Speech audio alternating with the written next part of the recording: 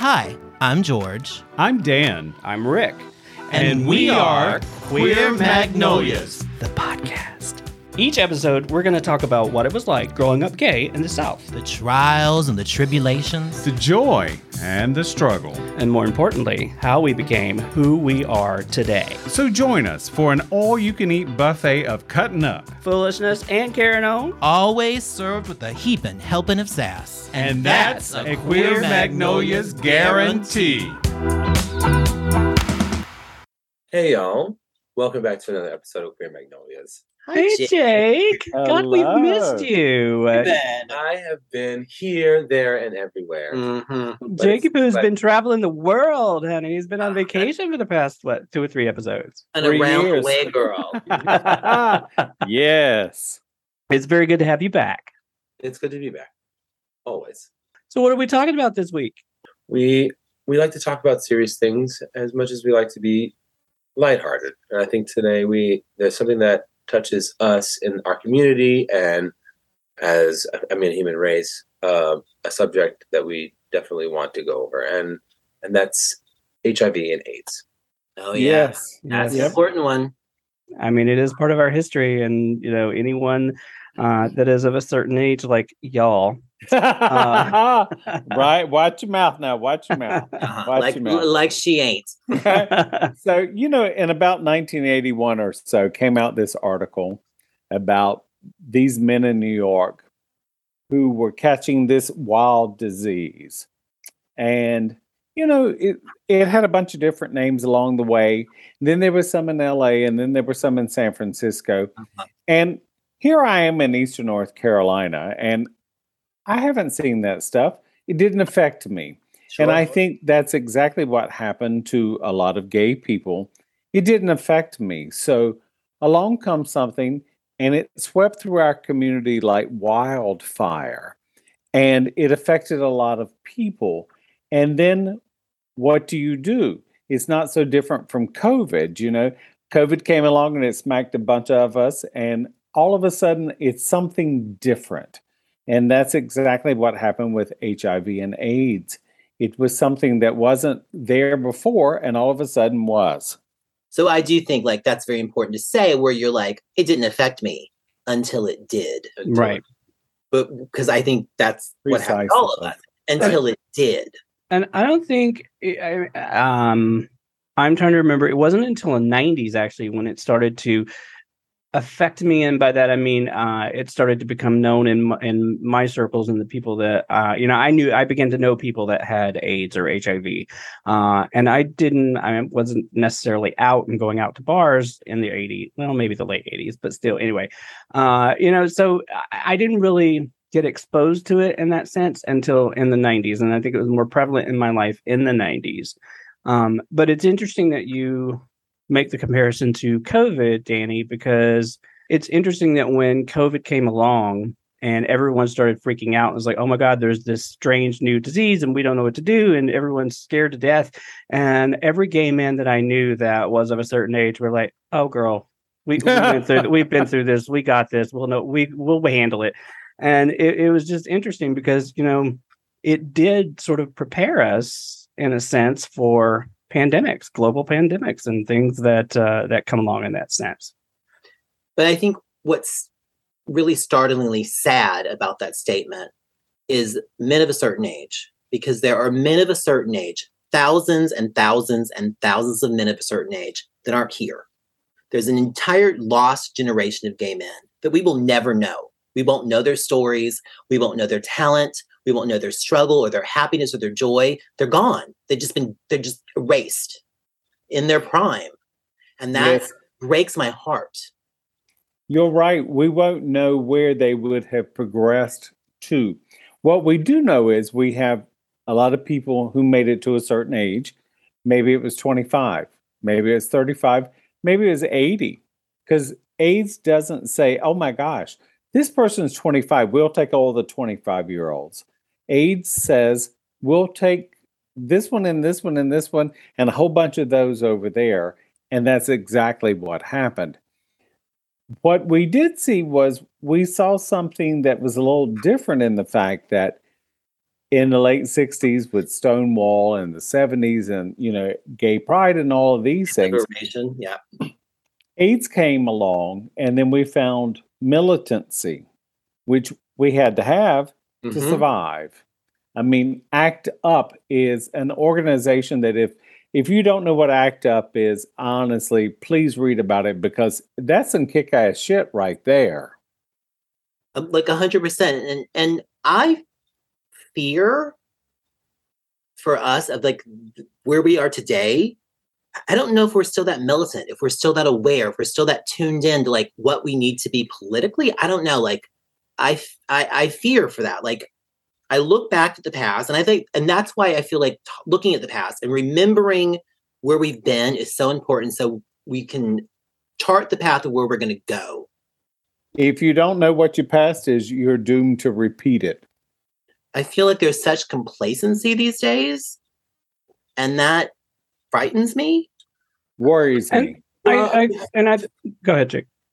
I mean, I understand what you mean, where there is a little bit of a change in what we used to think of as in the queer community as standing up for yourself and making sure that that we're heard, right? Because that's important that we're heard, because when we're not heard, then that's when we're oppressed. But I feel like also the idea and the politics are changing it as well. People are thinking differently. Social media is changing the way human beings think, like being popular, being important. I also feel like being queer is normalized to a point now where I don't know if, I think the reason why there's a distance is because I don't know if it's necessarily as a harsh reality as it used to be. It used to be like, oh my God, you're queer, you were labeled this. And now it's like the label is not as obvious. It's not as bright. It's not like, oh my God, this person's so queer. So, well, whatever. I think Jake is 1,000% right. And I think that back in the 80s, when you were in the 90s, when you were diagnosed with AIDS or HIV, it was considered a death sentence, and it was also considered a label because it was mostly a queer disease. Yeah. And I think that our community has gotten to the point, especially to Jake's point about, with our with social media and access to information and access to, the different types of culture and the different types of people across the globe. I think that the community has changed somewhat in that we don't subscribe to labels anymore, and so I think that our community is more focused on I want to move forward, I don't want to look back. And I don't know that that's a good thing, but I also don't know that it's a bad thing. I'm kind of on the fence about it. Right. Okay. Fair enough. I feel like that's great. That's a great statement to make. I feel like our community can sit and they can bask in their laurels, but the rest of the world is not that community. We are a place right now where like a don't say gay bill is trying to be passed through government, and not just for Florida, but for the entire country. We're at a place right now where people who are homosexual are like literally being hung in other countries. Like, we're not at a good place. Don't rest on your fucking laurels. We're not there. I didn't mean to imply that we weren't there. Of course, there are lots of issues going on in the world right now. That's I think that's also another part of it too, is that people are so focused on what's happening right now and all the stuff that's coming at us that it's like, I don't have time to focus on what happened back here. I've got to focus on what they're coming at me with right now. Well, and that's the thing about information and the way that information is traveled right now. And I'm not sure if this is where you were going with that, but social media, the internet is just, we have instant information in a place that's 10,000 miles away. How in the hell, beyond having technology now, will we have had that information in the past? Right. It's like information overload. Sorry, yeah. Danny, I know you've been trying to interject. No, so the thing is, I agree with all of the above, but I will add that I think I know where George is going in the fact that we have a responsibility. Thank you. To look at what's going on, and we've got to say, yeah, this shit ain't working. It's not working. Social media is lovely, and Lord, y'all know I love me some of that. I had my past 3 dates were off of social media. You know what I'm saying? I love all that stuff, but I wouldn't call Grindr social media per se. Well, it's social. It is, and I get more off of Instagram than I do off of Grindr. So there you have it. Like social disease is social. But we have to. Well, yeah, I'm still loving Twitter, so we have a responsibility to get out and vote. Which this is where we are now, because voting's a week from now. So I'm going to be really right now. I'm going to be right now. If your ass ain't out there voting right fucking now, this is a problem. Roe v. Wade's been overturned. If you ain't out there voting, that's gay marriage is next. Get out there and 100% gay marriage is next. Like, of course it fucking is. Clarence Thomas, fucking that motherfucker. Sorry. No, you say it. Say it. That motherfucker ain't our friend. But here's the thing, it opens it up for a better bill to come across as well, as long as we vocalize things, take better actions. But so there I disagree with you, Jake, because what I feel is if we haven't gone out there and done the work last week, that shit ain't coming up. Yeah. Because if we're waiting around for, let's decide yes or no, we've already been fucked. Because we've got to get out there, because what's not happening is we're not moving the ball forward. Trans people are being killed and shunned, and law after law is being brought against them, just as it was with gay people 50 or 60 years ago. And to a higher degree, trans people of color. Yes, of course. Well, especially for those who are being taken out of this world. But it's imperative that we keep the dialogue going and we understand that this is not over. We have made so many inroads and so much progress with things like PrEP and education, and those are great things, but we ain't done. So and we got to keep we all agree. All rolling. Yeah, I think we all agree with that. But I think to bless you, to go back to what you were saying about we have a responsibility. We do, but we also have to think about kids coming up today that are coming out now at 15, 16, 17, 18, 20. We back in the 80s and 90s, we didn't really have that luxury or that privilege. Think back though to when you were you were a teenager and you were 20, and I realize it might be a gin-induced haze for some of you. But he called 20. You out. I see that. What year was 20? Let's see, that was 1983. Yes, come on now. You were not going to be sort of lectured to and told that you need to remember things from the 50s and 60s and 70s. You just weren't going to do it because you were young and you were rebellious. And I think there's I guess my point is, I agree with, yes, we have to remember our history, but I don't want to preach it to the young people. I want to find another way to reach them, if you know what I mean. Because if you try to preach it at a young person, they're not going to listen. They're going to shut down. It's just going to I did it. And I'm sure that you guys did it when the adults came yelling at you like, oh yeah, your parents, like, you have to do this, you have to do that, you have to do the laundry, you have to clean your room. You shut down when you get preached at. So I feel like, yeah, it's important to remember that, but we got to find another way to reach them if we want to keep the conversation alive. But I agree wholeheartedly, we have to keep it moving forward. Yeah. So rather than say preach it, though, one of the things that's important that we do as adults is make sure that history is there for someone to find and look for. Because an honor. Yes. The center, we're so fortunate here in Los Angeles that the Gay and Lesbian Center has so much to offer. And there are so many of those places in this country.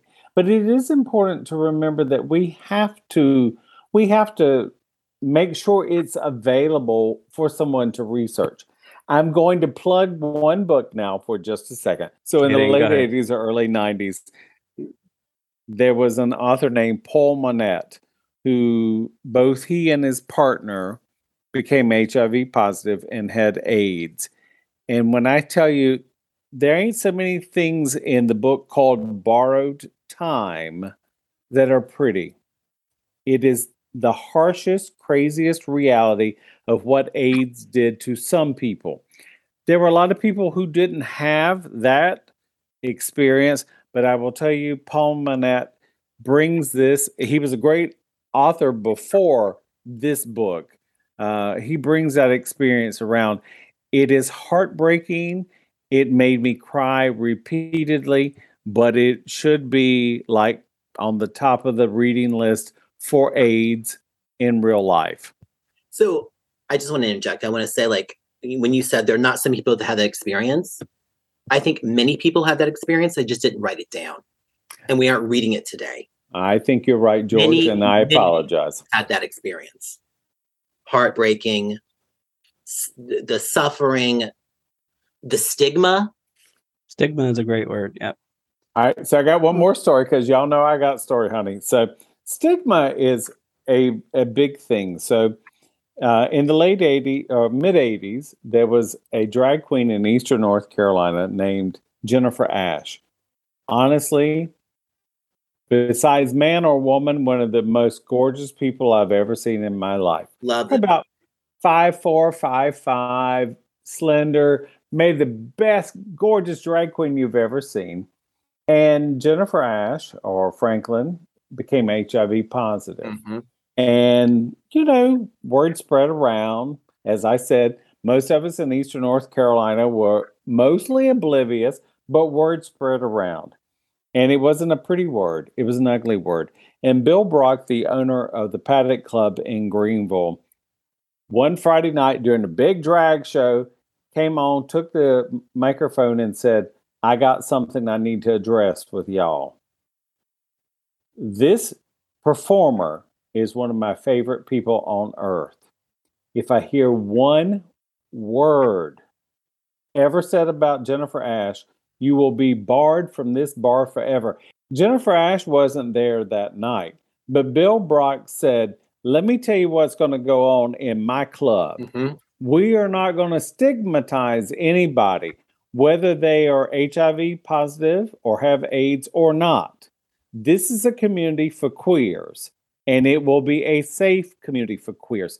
Honestly, that has blessed. Yes. That has blessed me, my life, because somebody stood up and said, this is the rule, bitches, because we're in this together. And it really did inform my future, and I appreciate him for that. Did you guys ever have anyone in your life who had AIDS and passed away from it? Yes. I had a few. I've had a handful as well. So. I think in a lot of ways, I've said this several times, I've known some people who've been HIV positive and have passed away, and they always seem to be at a wee bit of a distance. I've known quite a few, but it's not my place in this life. I have dear friends who've had hundreds, and I don't say that jokingly, hundreds. Yes. I have one friend that he had said to me at one point, I've been to more than 100 funerals of someone who died of AIDS. Can you imagine that? I cannot. It's gotta be tough. What that does to you, what that does to your psyche, and not even that, not even the guilt of like, or the sorrow of going to those funerals, but then the guilt of surviving all those funerals. And in the gay community, survivorship guilt is enormous. Of course, because you're saying, why me? Why didn't I? Yeah, why didn't I? And, you know, I've known someone who's passed away from full-blown AIDS, and I watched it ravage him, and I watched his spirit just sort of erode. This was one of the happiest, sort of the most amazing energy you could ever expect from somebody, and I watched this disease sort of erode that and turn him into something that none of us recognized. I've known people who've had it and have been completely the opposite. And as far as I know, it's been a few years since we've been in touch, but they're still alive and well today and very healthy. And then I know people who got it in the early 2000s that passed away within 6 months of having it. You know, and wow, I think really, even that late. Well, I think with him, he gave up. Yeah. The moment he got it, I think he was just done. He was like, he wasn't going to fight it, and he within 6 months was gone. Well, that's funny you said that, because like I think of like the last person that I knew who died from HIV, he was diagnosed in the early 2000s, but God knows how long he'd actually had it. He just got diagnosed. Right. And by the time he got diagnosed, it wasn't just HIV, it was full-blown AIDS. Full-blown AIDS, yeah. And then, like, it just... Yeah, recovering from that is basically... I mean, within 6 months, he was dead. Once you get the diagnosis. Well, and I have two friends, and this is a praise report. I have two friends that I am almost positive both of them have been HIV positive since 1984. And they're both still here, and they're both are doing well. And when you look at statistically, they should not be here. Yeah, because that means they survived AZT. Yep.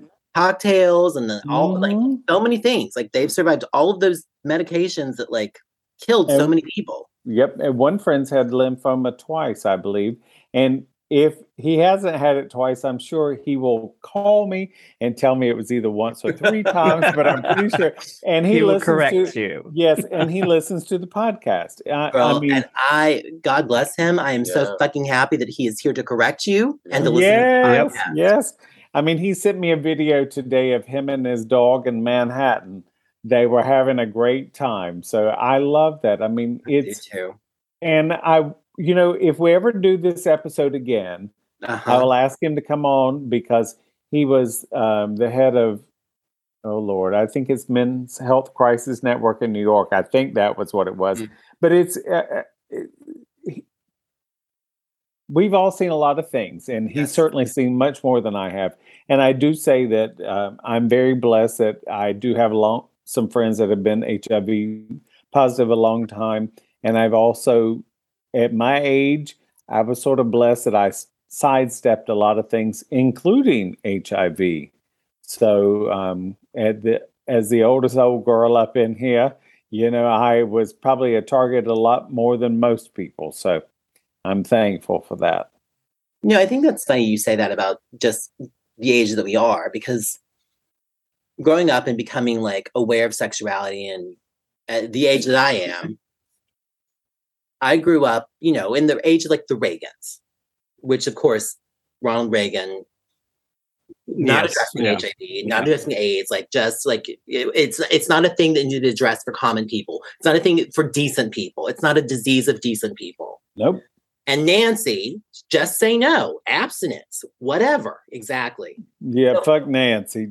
Sorry, let me say it one more time. Fuck Nancy. For the people in the back. Nancy. Fuck Nancy Reagan. The blowjob queen, honey. Fuck her. Girl. That's a whole other fucking episode. But I mean, she and Mr. T, I mean, I love her that the fact that she wanted a little color in her life. I love that. But all a damn sudden. But so I grew up in that age where it was like, sex scared me to death. Sex kills. Sex was going to kill you.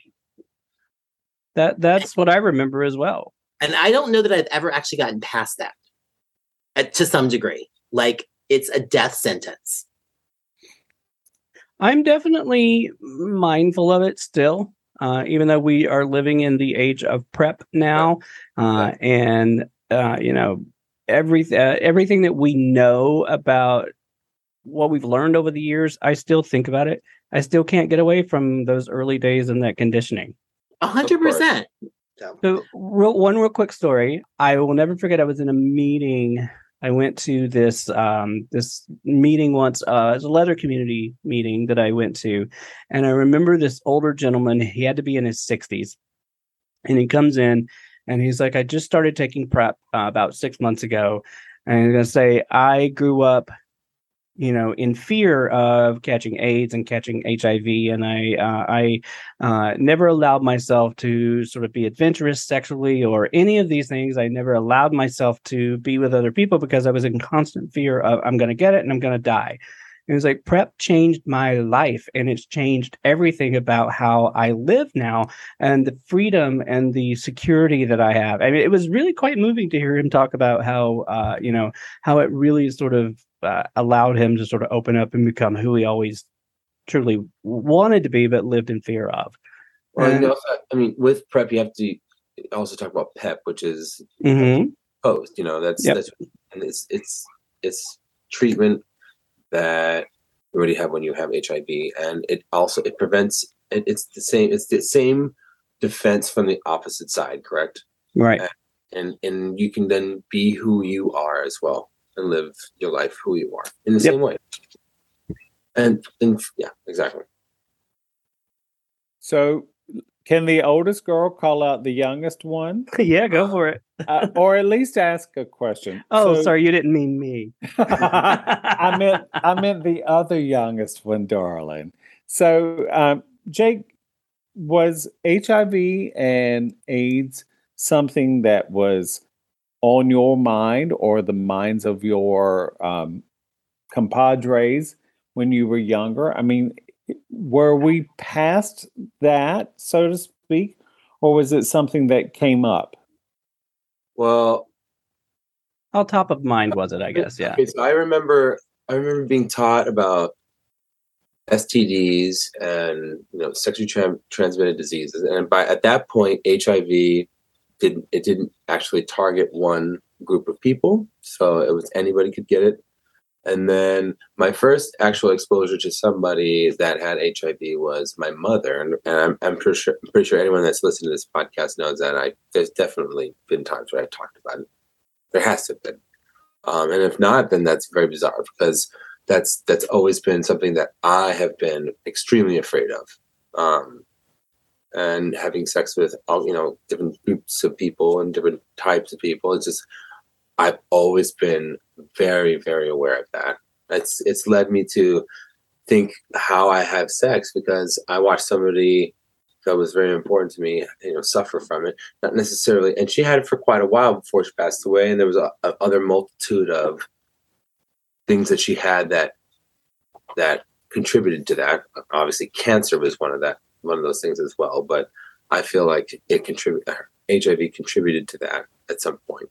Of course, to the deterioration of her body, and that was my exposure to it. So yes, in my sense, I remember once. I mean, we would run red ribbon jogathons or whatever to raise money for AIDS, and there was always programs. I don't know if it was catered to by the people that were in where I grew up. That's most definitely what it was, but I was aware of it. It was most definitely something that I was aware of. And that I always remember being aware of.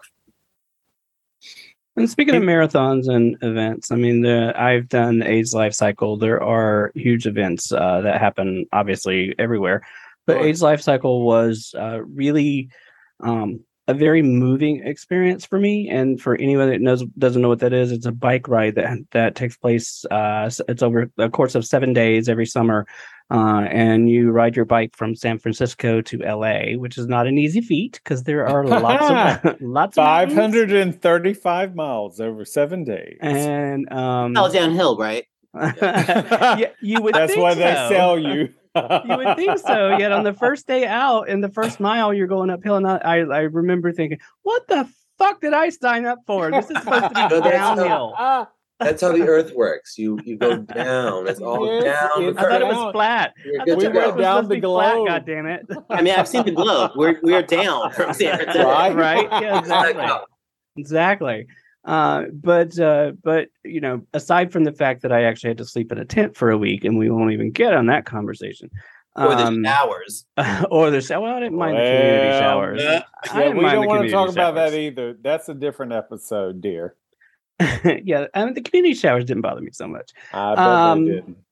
Yeah, but actually the entire experience was really it was extremely moving, but the most emotional part of the whole ride was when we arrived in Ventura and there's a candlelight vigil on the beach, and the amount of people that come from all around, not just the people in the ride, but there are people, that come in from LA and come down from San Francisco who have friends and family in the ride, and it just really is a very powerful evening.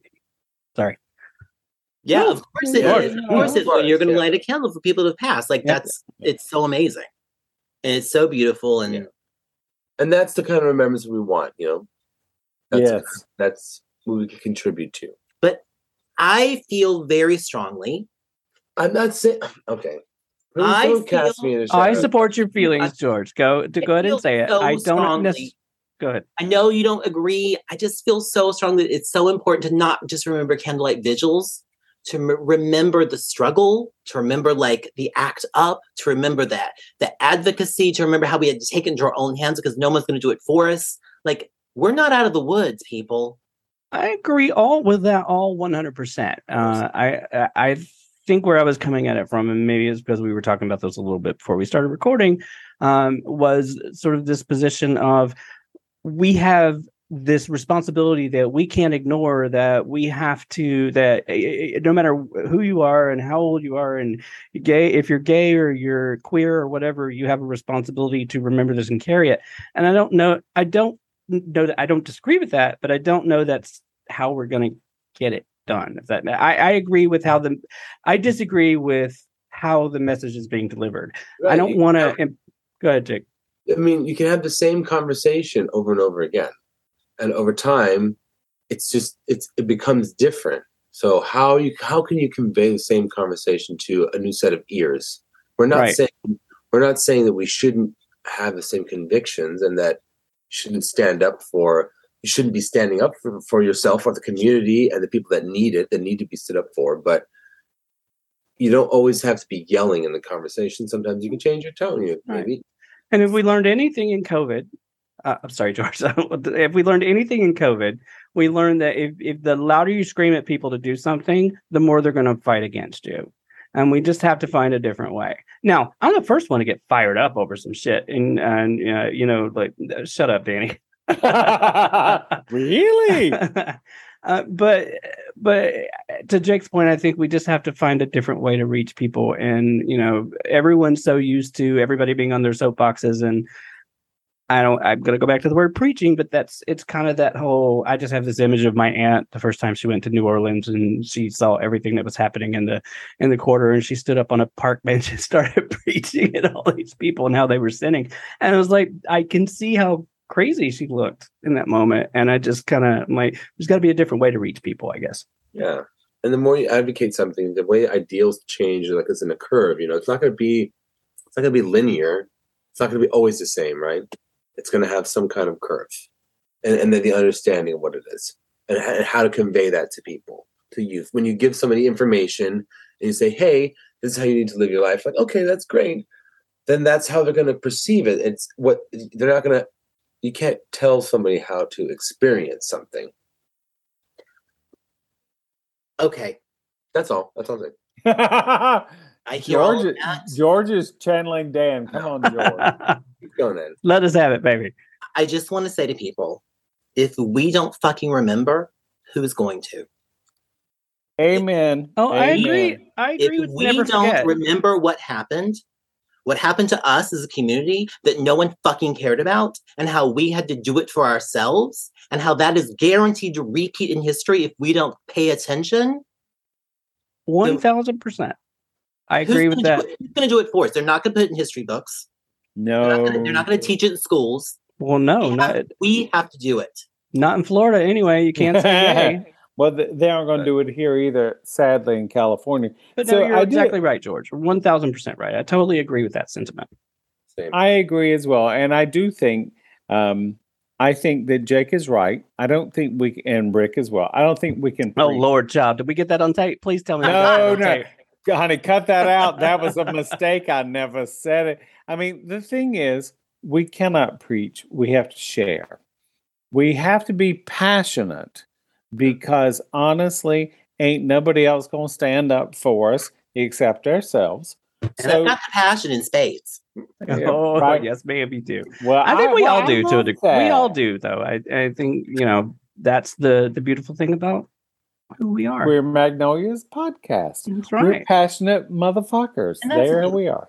None of us are wrong in this conversation. No, there's no, honestly. As long as there's a conversation, right? Of course. Precisely. That's just it, Jake. There's no wrong. We're having a conversation and we're sharing our experiences. I mean, we've all had a different one. I will never, ever cease to say how damn lucky I am. There it is. Yep. But I don't forget, because there's a whole bunch of people that ain't here anymore.